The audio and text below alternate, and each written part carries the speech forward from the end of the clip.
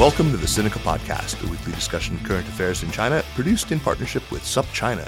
Subscribe to SupChina's daily, newly designed China Access newsletter to keep on top of all the latest news from China from hundreds of different news sources. Or check out all the original writing on our website at supchina.com. We've got reported stories, essays, and editorials, great explainers and trackers, regular columns, and of course, a growing library of podcasts. We cover everything from China's fraught foreign relations to its ingenious entrepreneurs, from the ongoing repression of Uyghurs and other Muslim peoples in China's Xinjiang region to China's ambitious plans to shift its economy onto a post-carbon footing. It's a feast of business, political, and cultural news about a nation that is reshaping the world. We cover China with neither fear nor favor. I'm Kaiser Kuo, coming to you from Chapel Hill, North Carolina. Many of us who've learned Chinese just in recent decades now take for granted how easily we can communicate in written Chinese today. Actually, knowing how to write the couple of thousand characters needed for basic literacy isn't even all that necessary if you have even the most rudimentary digital device. And if we don't possess literacy at all in Chinese, we can just cut and paste big chunks of text and machine translate them into or out of Chinese with relative ease and do it for free or at a very, very low cost. If we only speak Chinese, we can dictate into our phones and have our words captured with impressive accuracy.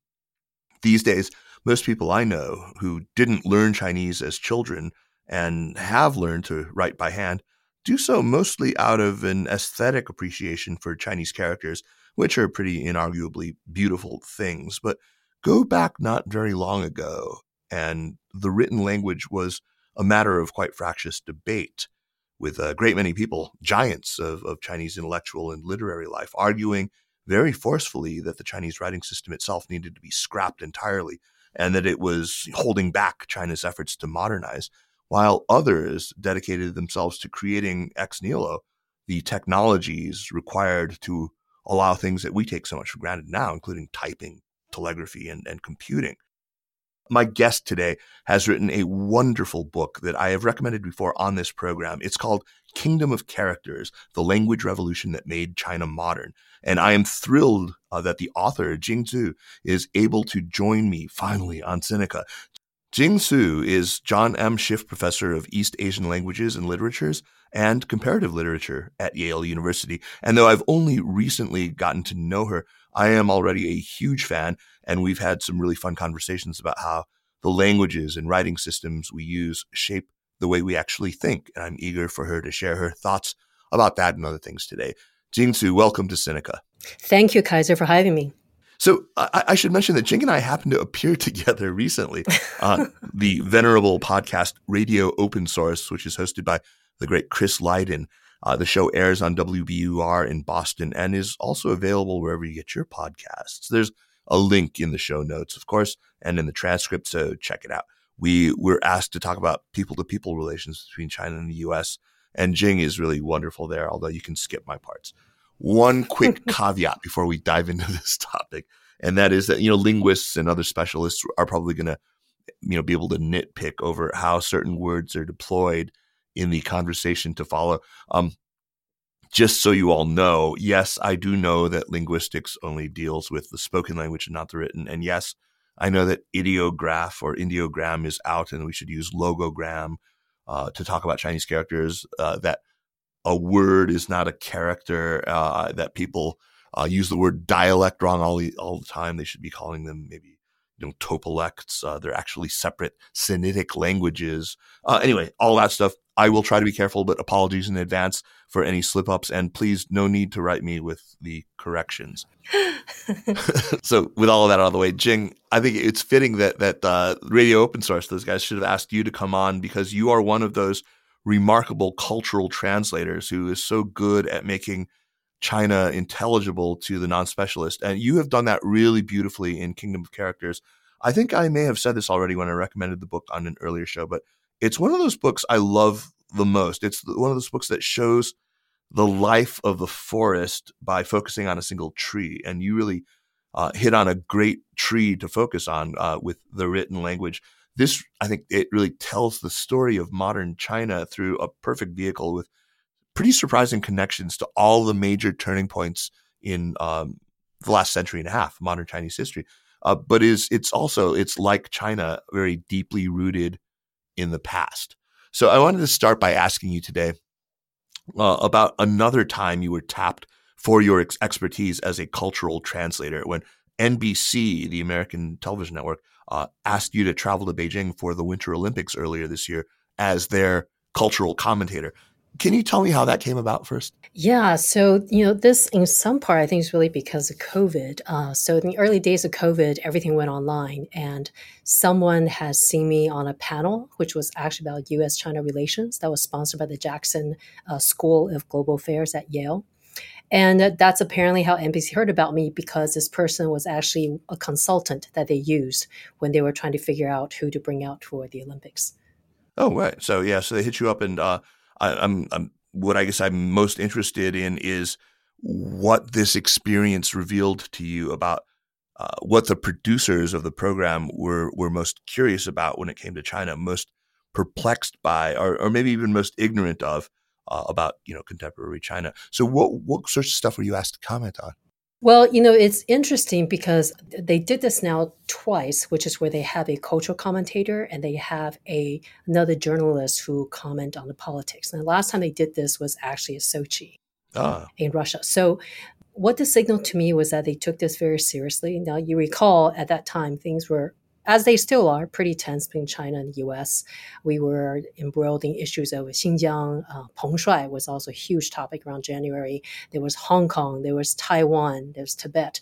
So there's a lot of very difficult issues that the network had to deal with. sure. And so, interestingly, they didn't ask me. They gave me topics that they want to hear my thoughts on. But they actually just spent a lot of time listening and asking questions, which I was actually quite impressed by. I mean, it was very clear that, to represent China to, let's say, your average grandmother washing dishes in Idaho when the Olympics is on, it was very different from what, let's say, I'm used to in academia, where you have a captive audience of 19 to 21-year-olds who are just there to listen and learn. Yeah. So how was the whole closed loop experience for you? I mean, was your sense that they handled it well, that they handled it awfully? The whole thing looked bizarre from the outside. I'm curious what it was like inside the closed loop. It was pretty bizarre from the inside, too. It was very Orwellian, but I think also they did the closed loop system so well. So, when we arrived at the airport, you would think that we were the only flight that day. And we were ushered into this area where we were tested. Everything had this thin film of white dust, and that's from the disinfectant. And of course, hazmat suits with blue tape, with their Chinese names written on them, because so they can recognize each other. And they sort of just processed us. And the whole time, it was very impressive when we went to to visit the ski venues. Actually, when we went to train station, the entire terminal was blocked off for us. Same with the airport. So, we were completely separated from the local population. Now, you might remember before the Olympics, there was these reports about how, if you're a foreigner in a car and you get into an accident, no one can come help you because they need a special team to come extract you. Right. What they did not tell you was that we actually ended up with our own lane when we were on the freeway. So, the whole time we were truly in a bubble. We were handled either like VIPs or foreign contaminants. I think at that point in time, it was basically one and the same. Yeah, that's sort of like it was back in the 80s too, right? Yeah, which you would know a lot about. Yeah, yeah. So, Eileen Gu, of course, was a huge topic of contention there. I'm sure you were asked about her and her sort of unclear nationality status and things like that. Where did you come down when you were asked about that? Yeah, I actually had to do a segment on her with Mike Chirico. And at that time, you might remember this was also coincided the Woman in Chains on Xuzhou. And so Right. what I pointed out was basically the reaction of the Chinese netizens. So on the one hand, Eileen Gu was basically embraced as this shining icon, beautiful Eurasian, incredibly talented athlete. But I also pointed out that Eileen Gu is only possible within an American system, right? She got to choose her sports. She got to play with it. It's very different from how athletes were chosen at a very young age in China. the Chinese netizens also realized with this contradiction between the Xuzhou woman and Eileen Gu is that it was a reality that they cannot quite embrace or hope to see in the Chinese system. So that was kind of in broad strokes what I said. And I would just also emphasize at the end of the day, also, Eileen Gu is she's going to be a college freshman. So in some ways, I look at her and how much pressure Olympic athletes, especially those who of Asian descent, are just put into this very difficult spotlight throughout this whole Olympics. Yeah, no, that's a really excellent set of responses to that. I wish I could have seen that segment. It sounds like you really nailed it. So let's talk about the book, and perhaps we can begin with, your original inspiration for writing a book about the written Chinese language. How did you get started on this? My approach to it is really, from being in the scholarly world for, 20, 30 years since I was a graduate student, you hear about this question, which I'm sure you have too. Why didn't scientific revolution happen in China? The Needham question. Exactly. The Joseph Needham question, the one that we all carry for decades. And, scholarship have revolved around basically trying to argue its way out of this position of inferiority and to justify why China had science and so on and so forth. And what I want to do was, how do we tell the story without being on the defense?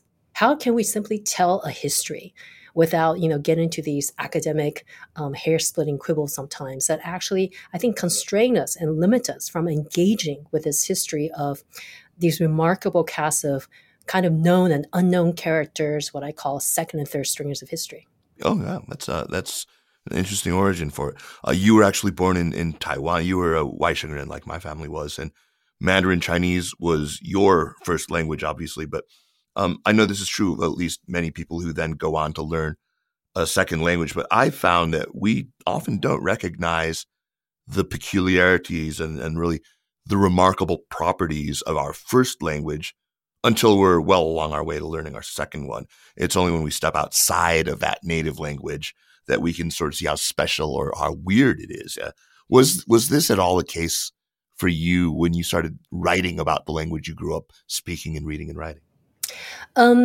I think it's most certainly true. And also, I have to say, academically, I've been working on this. I've been working on this topic for over a decade. And so, but the way of explaining it to your average or smart reader was very different because I really had to learn how to look at Chinese as though I've never seen it before. All right. Look at this thing and try to figure out what would be my first questions, right? It'd definitely be about the way it looks, then the way it sounds, the way it's used. So those are the three general premises that I kind of proceeded on to explain that language and try to bring it to life. Yeah, I mean, I think a lot of our listeners who they probably already have, at the very least, a glancing familiarity with the Chinese writing system. Maybe not all of them. So yeah, I mean, it's great you bring this up because when you're introducing the fundamental features of such a different writing system to your students or to this imaginary readership of yours, so you try to impress upon them that it's visual. I mean, I've tried to do the same thing. It's hard. I mean, I think I probably do it wrong. But I think a lot of people think that it's just pictographs or rebuses. That it's like Egyptian hieroglyphics or something, or maybe that there's just no rhyme or reason to it whatsoever. But you can't exactly divorce Chinese characters from their pictographic origins. And you also don't want to give people the idea that there's a ton of rhyme and reason that you can, deduce the meaning or the pronunciation just by looking at them. So you're in this kind of weird gray area. It's hard.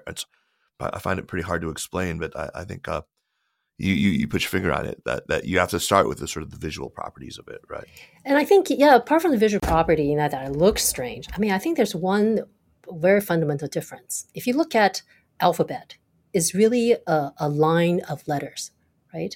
They sort of, you spell things out in a linear fashion, one letter after the next, and it comes in a certain order that's inviolable. B comes after A, S before T. So, for Chinese characters, first of all, that linear logic does not exist. And characters kind of appear not like a row of something in linear fashion, but kind of a cluster of parts that kind of pile together, kind of like Lego blocks. So I think, just to wrap one's head around that is already a very good start. Yeah. Plans. One thing I loved about your book is that you feature these really well-chosen characters not Chinese characters, but Chinese like 人物, not 文字, but these personages, and then they're really fantastically representative of the different challenges that China faced.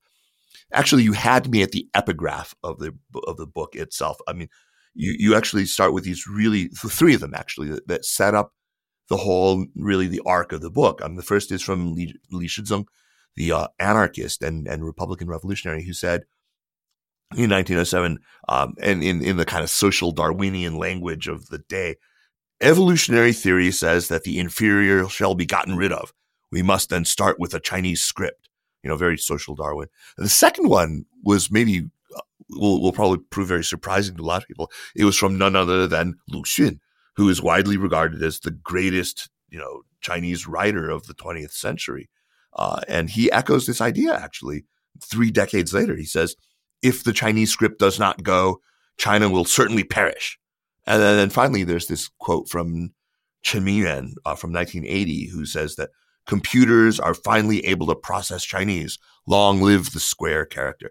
So what did Li Shizong and Lu Xun and really countless others, what did they believe was so inferior, so existentially threatening about the Chinese writing system? Well, I do have to say, first of all, that when you look at these what these intellectuals were saying late 19th century, early 20th century, you have to take it with a grain of salt because for them this rhetoric of failure, of extinction, of imminent perish, China is going to be over. I mean, that's really is kind of a heuristic device that they were using to galvanize their countrymen and their fellow citizens. But on a practical level, which is why kind of this what really struck me about this project is that there was something compositional and physically challenging about the Chinese language. It takes more time to learn. There's no other civilization that prizes more the fact of spending probably half your life, if not your entire lifetime, learning new characters and reading the classics and basically digging through the past. There's extraordinary distinction granted to that kind of knowledge that's built slowly over time. So not something that our next your children's generation or my students coming up really appreciate, which is the slow accretion of knowledge and kind of like the dripping on stone technique. And that was always prized, as you know, with different kinds of calligraphy and being well versed in the classics in China, being able to compose verse on tap. But around the late 19th century, when you have West on the rise with their guns and boats and their technological proficiency and mathematics, physics, and so on and so forth, then this writing system became very cumbersome, right? Because you spend all this time learning these characters in school. What about math? And what about physics? What about these, anatomy? So at that time, that made the Chinese feel maybe that's the problem of China, and why it was weak in comparison to the West, because the language was so burdensome and so difficult to learn. It was not efficient. It was not amenable to science and modernity. And those, unfortunately, were also echoed and reinforced by the observations of the early Europeans who did come to China and was also faced with a strange writing system. Except, this also went through different phases. There's really a love-hate relationship where Chinese was revered as the mother tongue of God in the 17th century by these, pursuants of universal language. And the 18th century was fetishized and raised with a degree of idealization. But then 19th century, when evolutionary theory came along, all of a sudden Chinese became backward and primitive, if not barbaric. So just to be upfront about this, I'm one of those people who is very sentimentally attached to the Chinese character. And I'm immensely grateful to the book's protagonists who did work so hard to find ways to print them and to type them and to send them by telegraph and to word process them. What is it that so many Chinese people, the students of Chinese, still love so much about them? I mean, because you still do find that. I think, the language, the written form itself is really beautiful. There's an art to it. There's an aesthetic. There's a huge philosophical background, right, and discourse that comes with the Chinese language. I mean, the origin of the characters, right, that the ghost wailed and heavens rained millet. on the night that characters were born, that a four-eyed sage actually was inspired by the formation of clouds and the patterns of the universe to construct a symbol system for the human language that could also resonate and harmonize with, right? So it's very different. It was never abstract to begin with, the way we think about, the Greek alphabet and what it adapted from the Phoenician alphabet, right? Because the characters are very much meant to be part of the natural world, not something that stands against it, or let alone have the will to power to control nature. Oh, yeah, that's beautifully put. Yeah, I remember my first classical Chinese class, learning about the whole mythology. In Shuo Jiezi, it actually explains how, I can't remember who it was who saw the footprints of different birds in sand and realized you could identify the bird by the footprint and that they had distinct patterns and the characters were born, which is a little more scientific than, millet raining down from the heavens. But it is. And I've never looked at the bird the same ever since. I'll tell you that. Yeah, exactly. So it's kind of funny. I mean, I joked with you about this when we were talking on the phone the other day about how the book is all Wangs and Zhou's. I mean, you've got like Wang Zhao and Zhou Houkun and, the invention of the Chinese typewriter, Wang Jingchun in the chapter on telegraphy. And of course, Zhou Youguang on pinyin, Wang Xuan. So they're all Wangs and Zhou's. It's amazing. Can you introduce us to some of these characters again, the 人物, not the ones, and talk about their contributions? Who are some of the ones that you really felt connected to and that you really kind of grooved with? Well, they're definitely very surprising characters to me that came up in my research, right? So one is certainly the fake Buddhist monk that starts the book off in chapter 1, who is basically like a Mandarin, a pretty conservative one. So, this is not someone that I read about in graduate school. That is to say, it's not the Liang Qichao, it's not the Kang Youwei with the radical, cool ideas, to topple the last dynasty and to really bring in something new, like these pumped up, very eloquent rhetoric. This is basically kind of like a conservative, kind of a gradualist. He was a mild progressive, and his father, his brother were all very loyal to the last empire. But then he was this really stubborn, almost very unlikable person. In fact, I found it hard to love Wang Zhao when I wrote about him, but I found him immensely interesting and grew a huge amount of respect. And, he himself came back from exile in Japan, where he could have very well lived out his days in peace. But then he had this idea that his Mandarin phonetic alphabet was going to save the day, that was going to save the Chinese language, from the precipice of ruin, and that he alone was taken on this task. Now, of course, there were other language reformers, but Wang Zhao is the one who insisted and perhaps, in fact, even manipulated Beijing Mandarin to be the basis of what later became Putonghua. There's a lot of steps along the way, a lot of manipulation and gerrymandering, but essentially he's the one that did it. And I love how, I follow him all the way through his entire life. And he wrote these volumes of poetry, not often very good, but incredibly heartfelt and poignant. And I just remember one of his last poems he asked, could I have done better? Like, could I have been a better man, more likable? Perhaps. But then he said, but that's how it is. And I'm willing to pay the price for it.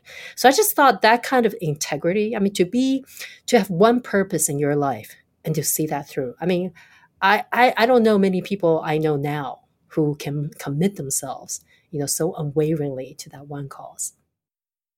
There's also the bureaucrat, Wang Jingchun, the telegraphy chapter, which I really had to dig hard because the guy was not very verbal, didn't leave behind very much. So, really trying to bring out this personality, had to sort of, go through many, many different other people's perspectives and put them together. And as much as each of those characters gave me a challenge, there was one that I truly loved, almost as much as he loved the Chinese script revolution, which was my librarian, Bismarck Du. He called himself Bismarck because he wanted to rule the field of library science with an iron fist. And he's the one that comes up in the middle of chapter 4. He's almost like exactly in the middle of the book. And I actually originally wanted to start the chapter with him, but then after several back and forth with my editor, we decided to, start off the chapter with Li Mitang instead, whom I wrote about before, was also, of course, great and a genius and a maverick. But, Bismarck Du was the no nonsense, hard nosed, always by the book kind of guy who, really brought down in some ways this very kind of dramatic, heated race to find that perfect way to index and to analyze Chinese characters. And, he wrote these love odes to the library. He really did, like written in the voice of, a lover to the beloved. And he'll talk about past relationship and fights and the disagreements and ultimately an enduring partnership. I really, really enjoy writing about him. And I just, for all the human characters in this book, if they did not exist in history, I would not even know how to make them up. I see his Bismarck do and I raise him a Kaiser Guo. I like that. And I like to see what the outcome is. Well, but I just have to point out your interesting Chinese language, though, this episode you're going to do.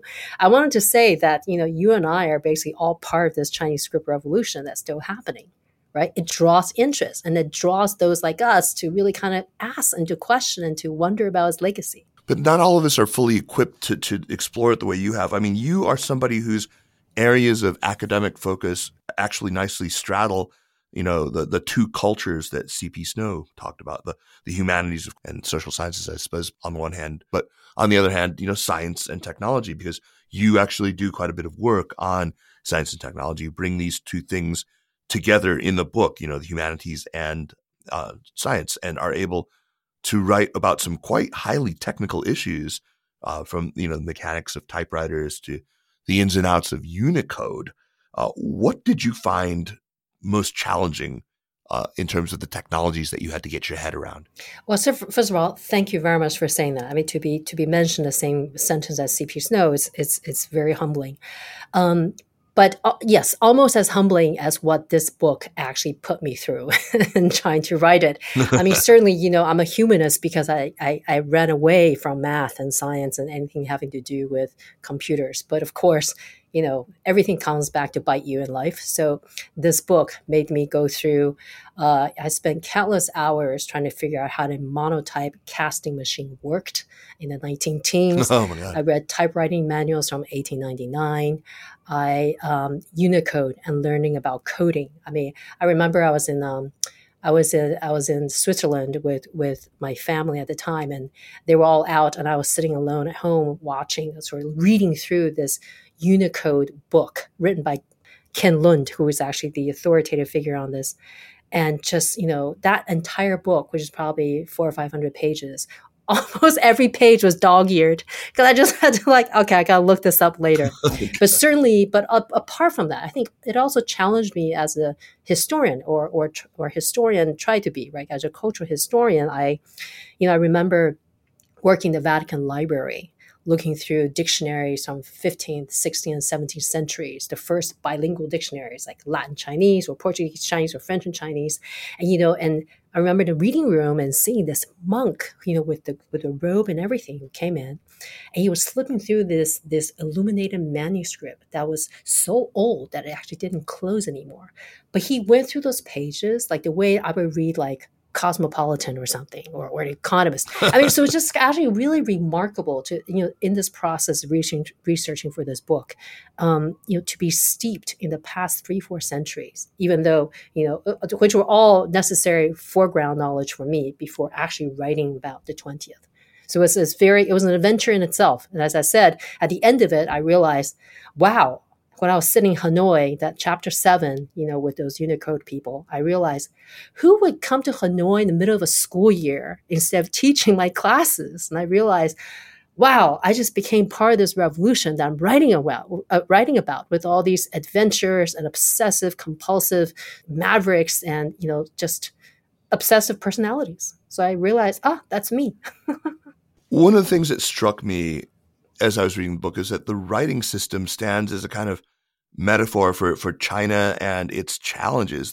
On the one hand, the fierce attachment to tradition, the sense of urgency around modernizing, the recognition for the need for quite, revolutionary change. Also, the obsession with technological advancement, the fraught nature of, participation in a wider world. So as I read the book, I kept recognizing that there was a kind of Qi and Yung kind of thinking at play. straight out of the self-strengthening movement that started in the 60s. Yeah. I thought that this was in evidence in the way that some of your protagonists thought about Chinese characters, that they were the embodiment of Chineseness itself, the essence, the tea that had to be preserved, and that this could only be done with the right application of technology, of Western Yong. I actually see many areas of Chinese life where this thinking persists right down to this day. Do you think that there's something to that when it came to the modernization of writing? In short, absolutely. Because if you think about it, it was really about, the 中体 and 西用 is really about figuring out how to bend the stick back, like trying to adapt yourself to a system that you did not invent, nor was it designed for you, but then having to do it. And, this is the same for other parts of the world with alphabetization, right? Lenin called it the greatest revolution in the East. And there's a whole Eurasian movement towards alphabetization with Turkey and Central Asiatic republics and so on and so forth. Or back then, they were not republics just yet. And so, this really is a kind of unprecedented onslaught of adapting to a foreign technology, and writing is that first technology that humans invented. Yeah. That was just an extraordinary change. And for the Chinese language in particular to bridge that gap, it was really like doing the impossible. Yeah. I mean, and I think that part of this, the whole sort of resistance to even things like 汉语拼音 or to 简体字, to, simplified characters, that still reflects these same tensions, that they see them as kind of a betrayal or a compromise that might be avoided with the right technology. It's really interesting. What's interesting is when I think you're right that there's some people who certainly thought that way. But if you look at the internal documents of the Pinyin Committee and how 简体字 simplified characters were actually talked about, both of those were meant to be bridge measures to ensure the survival of the Chinese script. So, a lot of people think that was supposed to be replacement of. In fact, we have many scholars in the West, like John DeFrancis and these advocates who actually wanted things that Pinyin should take over. I don't think, they really saw that, for the Chinese, they were willing to go take a detour, but the idea was always to come back to themselves. And frankly, that's kind of a larger statement about where we see China now, right? That people are surprised, that you and I were asked to talk about, like, what happened to Kissinger? What happened to ping pong diplomacy? Well, what happened was it was kind of a convenient love affair, but I think both US and China were very clear-eyed about who they were getting into bed with, and it was not going to be a long alliance. Fascinating. Yeah, no, that's why this is that thing about your book that I love so much, is that it stands in for so many other questions. So what do you think are the next technological frontiers for Chinese characters? Or are we now at the point where it's basically complete? The language is now as frictionless, every bit as frictionless as, say, English when it comes to the actual use of technology in the modern world? Well, there's actually kind of two ways to answer that. One, as for technological breakthrough. I mean, it's still very much ongoing. Just a couple of years ago, Baidu's AI machine translation surpassed Google's. And there are certain ways in which, precisely because of Chinese language, the Chinese had to overhaul and sort of drag their language into a kind of technological milieu that's not their own. They actually learned more about it. Right? They both learned the strengths of an alphabet technology, and they learned the strengths of Chinese and how to make that alphabetic technology augment Chinese language rather than kind of replace or having to sort of, subsume it under. So that's one general answer to that. The second answer is, I believe last month, the Chinese actually, there was new regulation out that called for stamping out these weird fonts that are proliferating in the internet. So, there's a kind of, I think there is a sense, as with a general backlash against kind of facile westernization as kind of a stand-in for modernity. There's a sense that, there's a problem that the young people can't really write in characters or recognize them, right? That one needs to sort of bring in the technological progress we've made with writing and to really put the emphasis back on it as a kind of cultural heritage and responsibility. So that seems to me what the regulation, the regulatory landscape, how the government thinks about it, right? It is something obviously with any, I think with any nation is always very important at some point to control the language, like the power standardization. So I think that is very much being used and utilized. So yet another detour or a bridge technology, and we'll ultimately come back to being able to write. Yeah, it pains me actually to see even people close to me who can write but do not make any effort to write beautifully. It's weird. I tell them, look, it's supposed to be thinner here and thicker here. You put more pressure here and less. Anyway, it's Yeah, I that's hear the part you. that's I hear lost. you. Well, except you're talking to someone who as a kid in Taiwan, I have to say I was not a very good student, and I used to during calligraphy class, I will often use those pens to draw out the contour and fill it in with ink. But you can't hold that against an 8-year old. I'm sure I'm better. I'm so much better now. Okay, good. That is what I plan to do in my retirement: is just sit in a bamboo grove with a pot of Very heated wine and nice. do calligraphy. Oh, I think Maybe take up this. Kaiser Kuo, that could be a new, your studio name. All right. I want to shift gears now and talk about those big questions that animated, really, I think, your initial idea for the book, the Needham question and stuff like that. By the way, with Needham, it's really funny because there's this anecdote in the book, The Man Who Loved China, which is about Needham by Simon Winchester. And this is pretty well known. I mean, he's talked about it himself.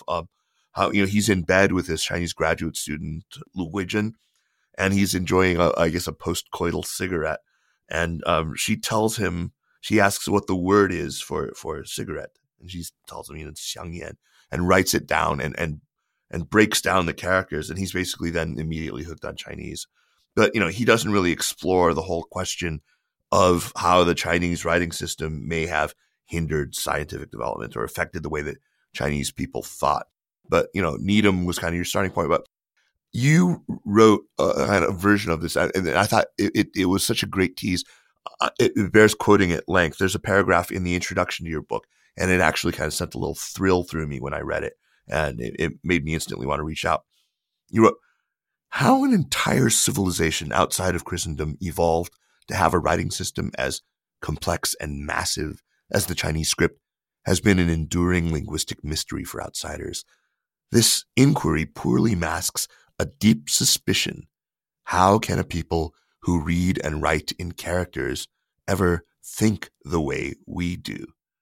So that just really grabbed me, and it made me want to, like I said, reach out. I know you've not read Richard Nisbett, but I do recommend it. He wrote this book called Geography of Thought. I'm sure you'd find it very, very interesting. It's about how much more important, for example, context is in Chinese than in English and other European languages. Maybe, and also maybe not directly related to language, but there's all sorts of fascinating stuff about how Chinese tend to group things based on relational properties rather than on specific categories. And so the examples that he gives are like, if you ask a bunch of Chinese people, you give them 3 words or even pictures, it'll be like cow, chicken, grass. And ask them to group 2 of them together. Chinese will tend to group cows and grass rather than cow and chicken. Westerners, because cows and chickens are both animals, they'll group them together. But because cows eat grass, the Chinese will group those 2 together. And same with monkey, banana, panda. They'll group monkey with banana rather than monkey with panda for the same reason. When it comes to language anyway, I think the whole impact on thinking question is clearly, well, it's something that interests you, it interests me. But with this caveat that we're speculating here, we maybe haven't done a lot of research. What are some of the features of Chinese that you suspect might have an impact on cognition or on thinking or ultimately on the Chinese psychology? Well, I want to start with a comment first on what you were saying, how you were summarizing Nesbitt's argument. I think all the examples you gave, right, how we associate certain words and concept with others, these are actually categorizations that we create out of language. I don't necessarily think they're categorizations that are created by language itself, but rather, when we express our thoughts to them, for instance, if you look at, because the one of the most important things in the book about language is how they enable us to categorize and classify our thought, right? Whether in our own head or actually externally in systems of language like dictionaries or catalogs, or how we group things together and how we see some things as having affinity and others not. Those are the points where I think the greatest civilizational difference come from. Because, if we look at how Chinese organized their libraries, they didn't have Dewey Decimal Systems. They didn't have, Library of Congress. They organized it kind of like the way you said, according to kind of precepts of morality and norms and culture. So, the classics, even when you read 说文解字, that classic, what called the first Chinese dictionary, it's very much organized by, almost Confucian precepts, right? So you have rulers and then family. So it's very much sort of governed by that. So yes, I do think that language systems reflect that. But I'm also hesitant to push that very far, because I think these are habits that are created by language, but whether that necessarily creates a mold that we think in, kind of like a spatial container, I'm actually uncertain about that. I think, but for those who are bilingual, like you or me, or trilingual, quadringual, I think it definitely is true that, as you said earlier, it's only when we get to step outside of our own language, right, do we sense and see the possibility of different ways of thinking.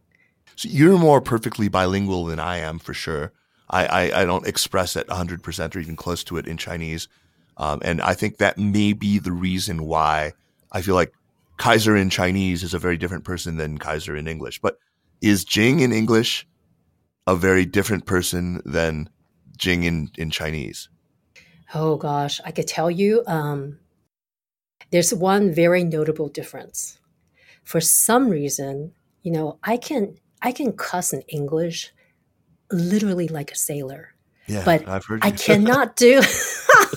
Have you? Oops. Oh my gosh, I didn't even notice it now. But I don't even. I cannot come anywhere saying a bad word in Chinese. Wow. I just can't do it. I just think it just feels really, really bad. But English is almost like, these are just sounds. They kind of almost like don't mean very much to me. To say a bad word, to say, whatever 4-letter word you like to fill in, it's just not as a big deal to me. Now, I remember when I was learning English in 3rd grade, I would say perhaps the most innocuous 4-letter word, damn, all the time. That was like one of the words I learned. I'll just say that whenever, something goes wrong. And the American kids in class were appalled, and they looked at me as though I was just kind of, completely indecorous. But in any case, so that's actually a greatest difference. I think a lot of, certainly my own personal sense of like propriety was already ingrained in the Chinese language. And so that definitely has a first mover advantage in shaping who I am. That's hysterical. I mean, because I've seen that. I've definitely seen that in people who learn Chinese as a second language. They swear way more than they need to in Chinese. I mean, and they don't have like the kind of, like low caliber words, or, where it would have just been enough to just, mildly argue with somebody or whatever. And they reach immediately for the large bore stuff, for the worst, involving your mother and her private parts, and suddenly they escalate unnecessarily because they don't have and I think there is that effect that people don't think they're real in Chinese. There's just some sounds well, and I also think I think people overcompensate. It's frustrating not to be able to communicate in a different language, so you tend to go for the strong verbs, the strong words, to kind of to feel as though you're able to express yourself more, when it just pulls you into a different personality. One thing I keep thinking about the differences between English and Chinese, and maybe the way that we think, is just the ubiquity of the use of chengyu, of these 4-character idioms in Chinese. Now, it's not like everyone uses them all the time. I mean, it's only people who are at a particular level of erudition, but it's hard to stump most educated Chinese. Most of them have heard, thousands of these chengyu. And I wonder whether the fact that you're using these, I mean, sure, we've got them too. We've got them too in English. I mean, a lot of them that come from Shakespeare, from the King James Bible, or from, Greek mythology or from, Aesop and his fables and stuff like that. We have them too, but they don't appear with the kind of frequency that I encounter them in even just sort of Chinese of a moderate level of literacy. So do you think that makes any difference? Well, Chengyu to me are basically just colloquialism. I don't particularly think of them as, learned something. In fact, I mean, that's one of the first books my parents gave me as a child was actually Chengyu, and I absolutely loved it. And Yeah. I flipped through that thing so many times, the pages worn out. And I liked it because, also it's always four, in sequence of four characters. Right. So there's something about it that also rhymes. And I think that's actually quite important because Chinese literacy is also very strongly rooted in poetics and being able to write verse and parallel, and it's very observant of parallelisms and things like that. And I also like Chengyu because I think it does kind of, you ever get the feeling when you're talking to Chinese that they're always like pontificating, like sharing life's wisdom with you. And I think Chengyu actually encourages that because there's always like a punchline. Or what's really, what's actually a punchline is really a moral message that's embedded in there. Like in English is different. Like I use this as an example in the book, walk in the park. Right. I mean, that just means something really easy. I mean, that's no a mere deeper. idiom, I mean, though. Yeah, it's an idiom, but Chengyu works the same way, but it's very kind of like, it's very sharp and it's kind of moral critique. So and they often have a moral object lesson in them. Absolutely. Either a moral lesson or an insult, which could basically be the same thing. No, but very insult. I mean, I cannot think of another language that has more colorful inventory of insults. Yeah. Well, I mean, Shakespearean English is pretty darn good. And that's how I know I've told this story before probably on this podcast, but I was given 2 Chengyu dictionaries at various points in my life by my parents. One of them was organized by pinyin alphabetically. And so all the idioms that I have to hand are always like, they start with like, ai wu ji wu or ai bu shi shou, or they're organized by stroke order. So I know like, I love yi qiu zhi he, or and once it starts, that's as far as I got, and then I gave it. That's actually pretty funny. Yeah, I use the same ones over and over again. I'm reminded of this Edith Wharton short story called Xingu, with this one character in there. She's kind of this not particularly learned woman who's taking part in this a book club, basically this ladies' book club, and she has this little booklet called Appropriate Allusions for All Occasions, and she keeps it like next to her thigh, and it gives her great comfort. And she's looking for an opportunity to use the one that she remembers, which is, "Canst thou draw out Leviathan with a hook?" That was hysterical. But Edith Wharton is actually really, really funny as a writer. Not my recommendation for this week. Okay. Anyway, to get back to the topic, there is also, I think, a great question. One of the big ones for me, the question of, does the relative durability of the Chinese writing system over time, and there's no arguing, it's been very durable over time. Did that contribute, do you think, to the idea of political unity? I mean, Western Europe obviously had Latin, and it endured, albeit with some changes, for many centuries, even after the fall of the Western Roman Empire. But China, well, it didn't have the codification of written vernaculars, right? Like you had in, I mean, like, sure, you can write Cantonese in a Cantonese vernacular now, but for the very longest time, there was a standard written language, irrespective of the spoken vernaculars. So you had a lot of divergence in the topolects of the different, Sinitic languages, but you still had this written Chinese. I wonder whether the mostly non-phonetic nature of the writing system proved ultimately to be an advantage. In other words, the script wouldn't change irrespective of how you pronounced the word. And so did it contribute to the idea of China as naturally or properly being a single political entity, even after the northern and southern dynasties, even after the Liao and the Jin and the Yuan? Why did the idea of China persist? Does it have something to do with the immutability of the written language? I would say most certainly yes, because you have to think about that's also when Chinese was first standardized. Emperor Qing, who also built the Great Wall. So, and even before him, one has to remember, as I mentioned earlier, there's a lot of philosophical weight behind the Chinese written language. And writing traditionally is really equated with authority, right? That is why when the emperor has a certain character in his name, and if you happen to have that character in your name, you better not use it. You have to change it as long as he's in rank. So it's, writing is very much kind of like a talismanic kind of symbol of power. And to be in control or to be able to issue, that writing in any form is considered a very serious act. I mean, that's why you have like Chinese seances, fortune tellers who channel spirits so they can write out characters. I mean, and that's supposed to be taken as a kind of, like having talismanic power. So whether you're talking about, and these are kind of more heterodox usage of Chinese writing. So there's always kind of official and there's official realm of sanctifying, authorizing, and systematizing the written language. But there's also the popular usage, as you mentioned, not only for dialects, but also for, other purposes like, typing. The typings were actually the first ones who used vernacular language and simplified character as kind of their official language. They also issue their own currency. But, a lot of our simplified characters now, a big part of it is also taken from the precedents that were used by the typings. So there's several of these kind of very unusual sources for simplified scripts. So again, when we talk about simplified character, first of all, we think, oh, right, that in Pinyin, that was Mao's his twin accomplishments. Not true, because simplified characters were first proposed under the nationalist government already as early as 1909. And when they proposed it, they were not inventing it. They were also taken from popular usage. So the idea of simplification is really like, this is to get closer to the people's habits of using the written language.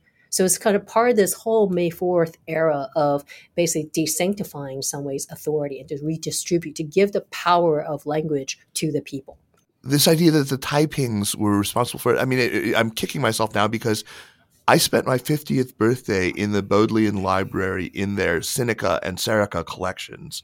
I got and they have a ton of typing documents. I held them in my hands, and I did not think to look for simplified characters. Next time, maybe on my 100th birthday, I'll be invited back. Well, I know I feel we have to work that into your podcast, on language. We have to figure out how to give you if you're out there, a librarian, invite me back. I'll fly out to Oxford just to check this out.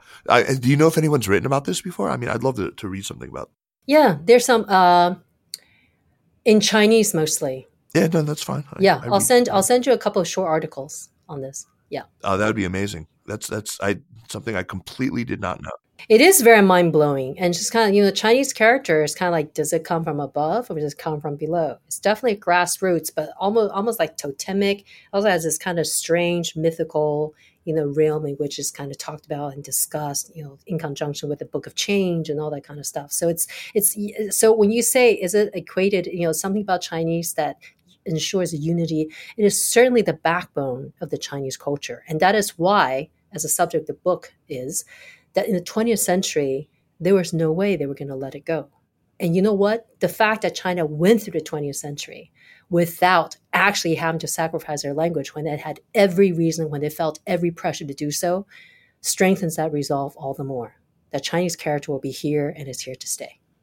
Jing Tsu, thank you so much for taking the time to chat with me about this book and to share some of your thoughts about the Chinese language and how it shapes thinking and how it shapes ideas about ethnicity and state and all that. I really look forward to having you back on again before too long. I think there's a million different topics that we could explore on this show together. Most certainly. Yeah, that'd be great. Let's move on now to recommendations. First, a very quick reminder that the Sinica podcast is powered by SupChina. And if you like the work that we're doing with Sinica or with any of the other many shows in the Sinica network, the best thing you can do to support the work that we do is to subscribe to our wonderful China Access newsletter. Your subscription makes all that we do here possible. I know you hear me say this on the show every week, but really, if you're a listener and you're not subscribing, please do. You'll find it so immensely worthwhile. All right, on to recommendations. Jing, what you got for me? I got a film for you, and it may not be surprising given how popular it is. Everything, Everywhere, All at Once. Have you seen it? I have not seen it yet. Not yet. I've been saving up. I've been trying to find a time to watch it with my wife. Well, I watched it because a student of mine gave me a reading list to educate me on metaverse because she realized how little I know about it. But what I really like about it is, first of all, it's a great lens through which to see where the technological decoupling between China and the US might come in terms of culture and the perspective of what kind of use do they see that they can put technology to.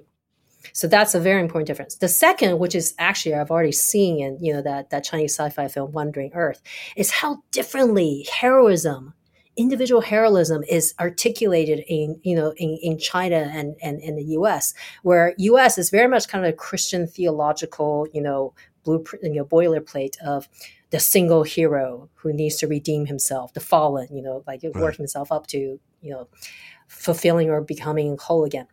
And in Chinese, like Wandering Earth as well, both Wandering Earth and Everything Everywhere All at Once deal with generations of heroes. In Wandering Earth is a grandfather, son, and grandson. And in this one is grandfather, daughter, and granddaughter. And you have a husband thrown in there too. So it's almost like, that is just 3 short of a Confucian, 5 bonds kind of, articulation. And I just find that so fascinating. Because this really is kind of the easy dichotomy you use, individualism versus collective. It's also more than that. It's individualism for sure, but kind of collective, kind of cohesiveness is also articulating the family structure. So I find that for those 2 reasons, very interesting film, and I'll be sure to watch it for a second or third time because it's also complicated. The great recommendation. And yeah, I'm kicking myself for not having seen this yet because so many people have told me that it's a transformative movie-going experience, that it's just truly a great film. I hope I haven't set my expectations too high, but I don't think I've ever been disappointed seeing anything that Michelle Yeoh. And I got to tell you, and this movie will not disappoint just because it is also outrageous. I mean, I burst out laughing so many times that I was nearly crying. It's just outrageous. I won't tell you what it is, but if you can imagine all the Hong Kong films you've seen, where it's just like selling soccer, that kind of thing. I mean, it has outrageous moments like that. That kind of lead hole. Okay, great.